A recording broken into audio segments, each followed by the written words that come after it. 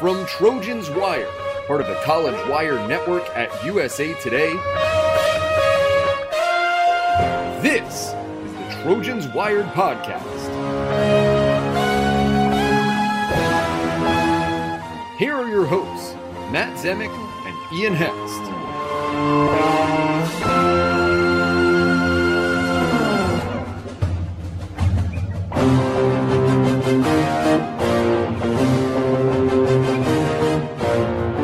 Welcome to the latest episode of Trojans Wired, the podcast, which is an in-house production of the website Trojans Wire, part of the College Wire Network. We're back for episode 6 of our special 12-part summer series, The Riley Files, a deep dive into the career of Lincoln Riley, profiling the new head coach of the USC Trojans, looking back at his years at Oklahoma to get deep, detailed perspective on the man, the coach, the new leader of USC. So Oklahoma insider Kegan Reneau is back as usual. He's taking us through this 12-part series, a fascinating journey. And on the heels of our 5th episode, which was, where was Lincoln Riley's head at? What was his mindset? What was his thought process in 2021 at Oklahoma? What pushed him out the door to USC? What was the turmoil and what was the dynamic that, led to the feeling that he had that he ultimately needed to get a change of scenery, go to Los Angeles. We left that part of the conversation with Kegan with, the reality that, it was high stakes poker with AD Joe Castiglione, and Riley felt he wasn't getting as many resources as he needed.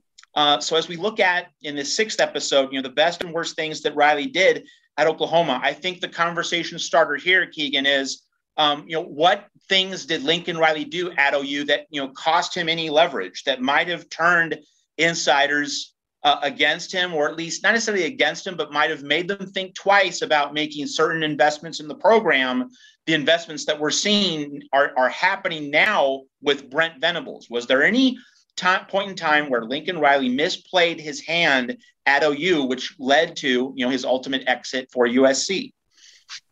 I think his hand, if we kind of even just list this out and talk about these things, his recruiting approach, very, very small margin for error.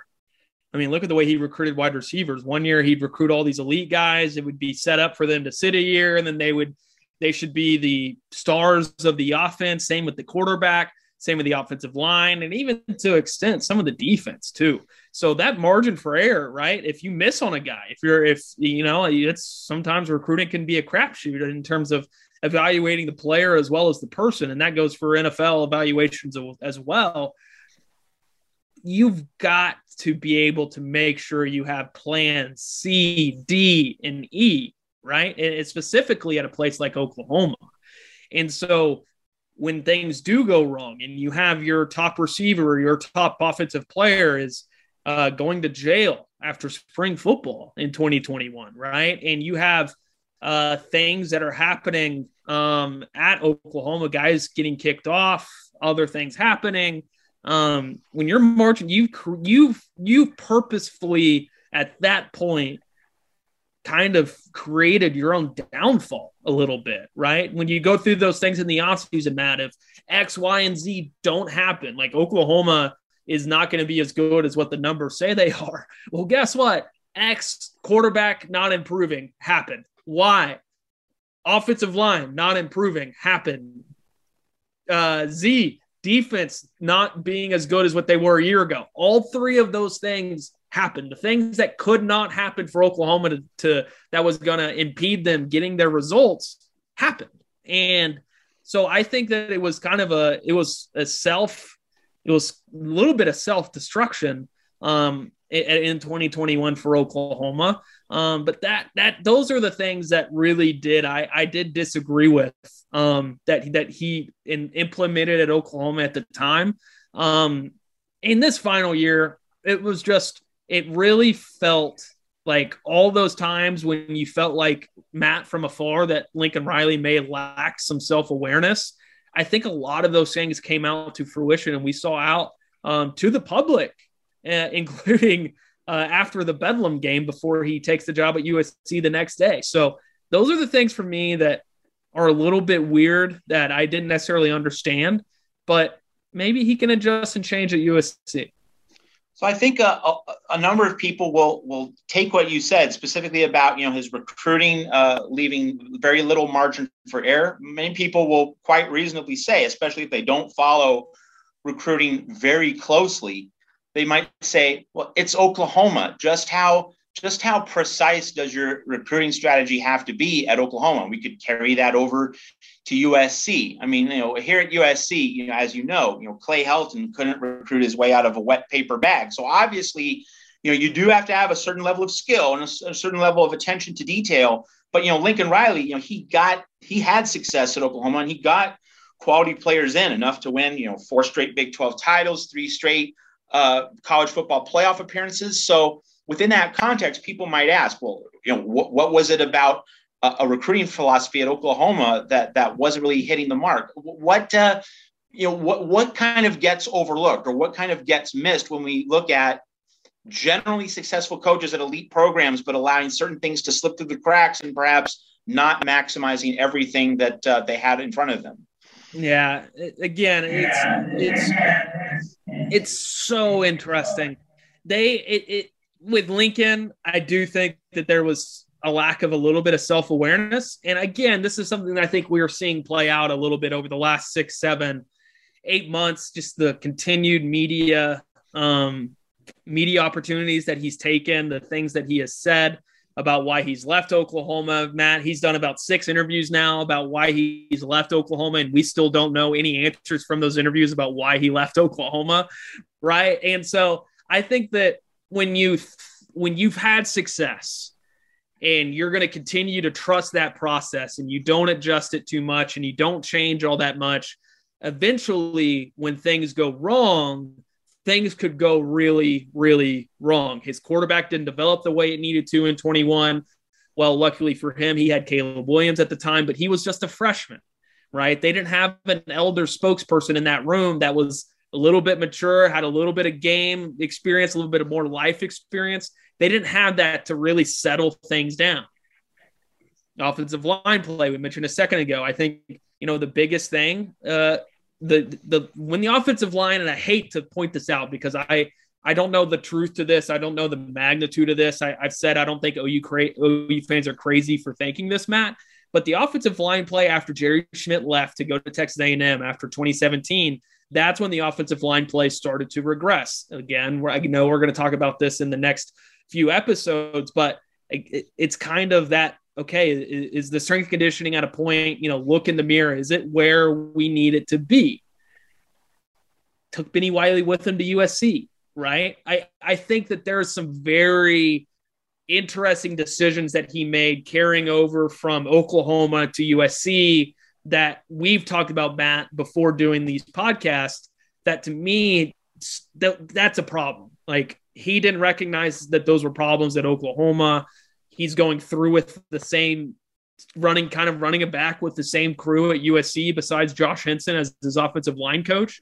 And, we'll see. I just think that the best coaches are very self-aware and aware of what they need to do at all times to win, right? And I think Lincoln Riley has won a lot his own way, and he hasn't thought a ton about winning in a different way outside of, I'll give him some credit, Matt, the 2019 offense after the Kansas State game, which you've heard me talk about it 4 times now. I will gush about it. It's one of the most beautiful run offenses that I've seen in the modern era. It's my favorite of Lincoln Riley's, quite frankly. That was the one time we've seen Lincoln Riley really, really understand the problems they're facing and solve them. And that outside of that, Matt, we really necessarily didn't see a ton of it at Oklahoma. So, in terms of looking at what Lincoln Riley did well at Oklahoma, we're going to focus on that in a little bit, but let's kind of just finish off the part of what Lincoln Riley didn't do as well at Oklahoma as he could have or should have. One piece of this puzzle, and I've seen you tweet about it back when like the fallout from the end of the 2020 season was occurring, and especially in December, right after the departure for USC. One thing that came up was the toxic nature of the locker room, the toxic nature of the practice field, and just the overall environment around the 2021 teams. Several Oklahoma players sounded off about that. So, was there a point during the 2021 season? I know that you've said in an earlier episode of the series that, you felt just something was off, but was there like a moment when you saw or felt, privately, what, Lincoln Riley doesn't have the full trust or buy-in of this team? Was there a moment when that happened? And so when players sounded off in December about, just how bad the vibe was around the 2021 team, did that bring your thought process back to a moment in September, in October, when you felt, this really just isn't working out between the coach and his players? It was one of those things, right? You hear, how to say this the best way that I can. There were times where Lincoln Riley had to deal with things internally, I'm talking as infrastructure, as like the recruiting offices, right? He was having to take care of drama or, people needing to feel like they, in terms of the hierarchy within the program, are being treated that way. And I ask myself, Matt, are those things happening at Ohio State? Are those things happening at Alabama? Are those things happening at Georgia? And every time I ask myself that, every time I hear that, somebody's getting fired.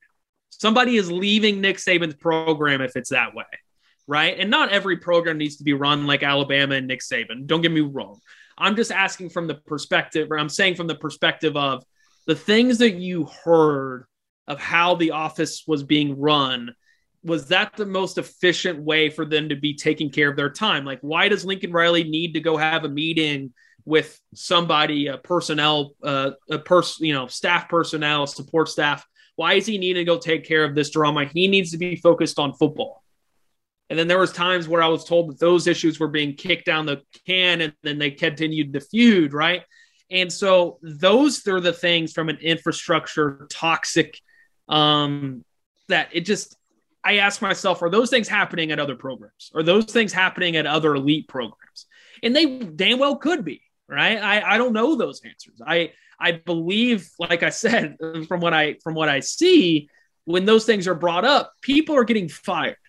And so that is certainly interesting, right? There's guys being late to practice, being, guys that maybe not doing what they need to do at practice, and, not being in the right state of mind at practices, and getting away with it. And there's a lot of things, Matt, that you hear and you ask yourself, is that happening at an elite football program? And I don't know, but it certainly is something that I have told you privately that you need to keep an eye out on as this thing unfolds at USC. All right, let's look at the very best things that Lincoln Riley did for Oklahoma football. I mean, I think an obvious answer is just being able to take the offensive talent that he had and to create the flood of Heisman Trophy winners. That's obviously one big answer. I guess beyond the obvious, Kegan, what's something that Lincoln Riley perhaps doesn't get enough credit for in terms of what he did to help Bob Stoops build back OU, and then of course taking over the program in his own right? What are some things that might get overlooked in terms of the contributions that Lincoln Riley made to OU football? Yeah, probably the recruiting aspect of it, the way that they his staff embraced social media and outreach, and to make Matt, quite frankly, for a guy that has been around and watched decades of college football, Oklahoma was kind of cool. Right? Have you ever heard that phrase used to describe Oklahoma? I certainly wouldn't. They were cool, right? Like Marquise Brown had a grill. Like that, CeeDee Lamb was making highlight plays left and right. Baker Mayfield is running down the field, waving the OU flag before the games.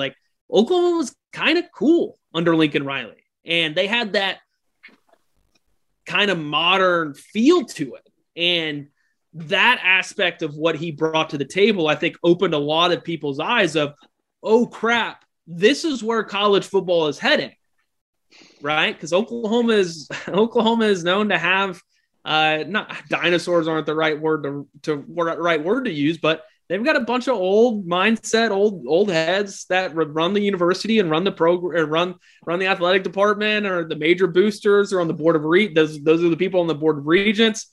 He was kind of hip.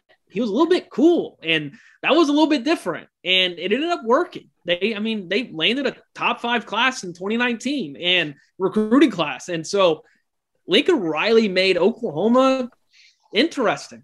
Like, okay, you're not just this smash mouth defense, run it at your face. We're physical. We're better than you. No, Lincoln Riley played the game as if they were smarter than them.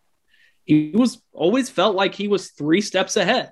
And that's the aspect of those are some intangibles that other coaches just did not have in the country at the time. And Lincoln Riley continued to make those things better. Do you think Lincoln Riley is still a kind of a trendsetter in that regard? Do you think the industry and a lot of the competition has maybe not caught up with him, but has begun to reduce the gap? I'm going to ask you 2 questions at the same time. So on the piggybacking off that question, whether you think the industry is catching up to Lincoln Riley, do you think that moving to USC might actually just put Lincoln Riley in a position to expand that gap, because being in a place where the culture is very different and you don't have that old school mentality that you just talked about at the University of Oklahoma? It's going to be interesting to see how much he changes. USC, and this is very big regional, I don't know, profiling here. I think that might be the best way to put it. Like, USC should, from a cinematic, from a content creation, Southern California, majestic views, great weather, all those things, right? Like, if Lincoln Riley definitely will tap into that. I just don't know in terms of social media and being cool and the new kid on the block. Like, I don't know how much more he can grow in from there. I think that where clearly what we've seen from him, the big change and adjustment is what he's doing in the world of NIL, and really, really being able to embrace that to be able to put the best roster together. That's the dynamic that I think has changed for him, is that it honestly, I guess the best way to put this, Matt, he's figured out his whole career how to work smarter and not harder, which I respect him for. I praise him for that, because that's exactly what every, I think, human wants to do at the end of the day. And so that's the aspect I want to see. I don't know how much more innovative he can get away from the football field, Matt. But the way that he has been ahead of the game and embracing NIL, the way that he has at USC should definitely give him the edge that kind of cool hit factor gave him at Oklahoma. So, this is that particular insight is fascinating, because among all the football figures I know, that whole idea of working smarter, not harder, originated with Steve Spurrier. Like, he became the icon, or the poster boy for working smarter, not harder, and how that really ruffled the feathers of all the old school folks in the SEC. So you've drawn a very neat parallel between that and University of Oklahoma. So in terms of how Riley has helped University of Oklahoma, is it fair to say that, like, he's been able to expand the identity of Oklahoma in ways that Brent Venables can now build on that, and yet bring back some of that old school identity, making Oklahoma like an even more complete program, which will be even more resilient and prepared as it goes into the SEC?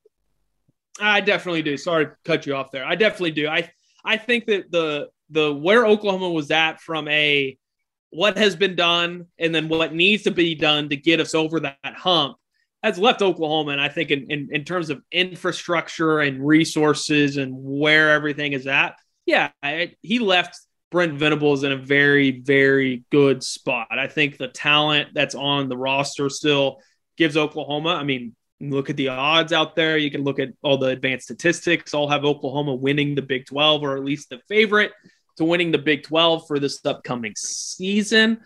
So it's certainly interesting. And the parallel, Matt, that I think is very, if you want to go even deeper, Bob Stoops is a Spurrier tree guy.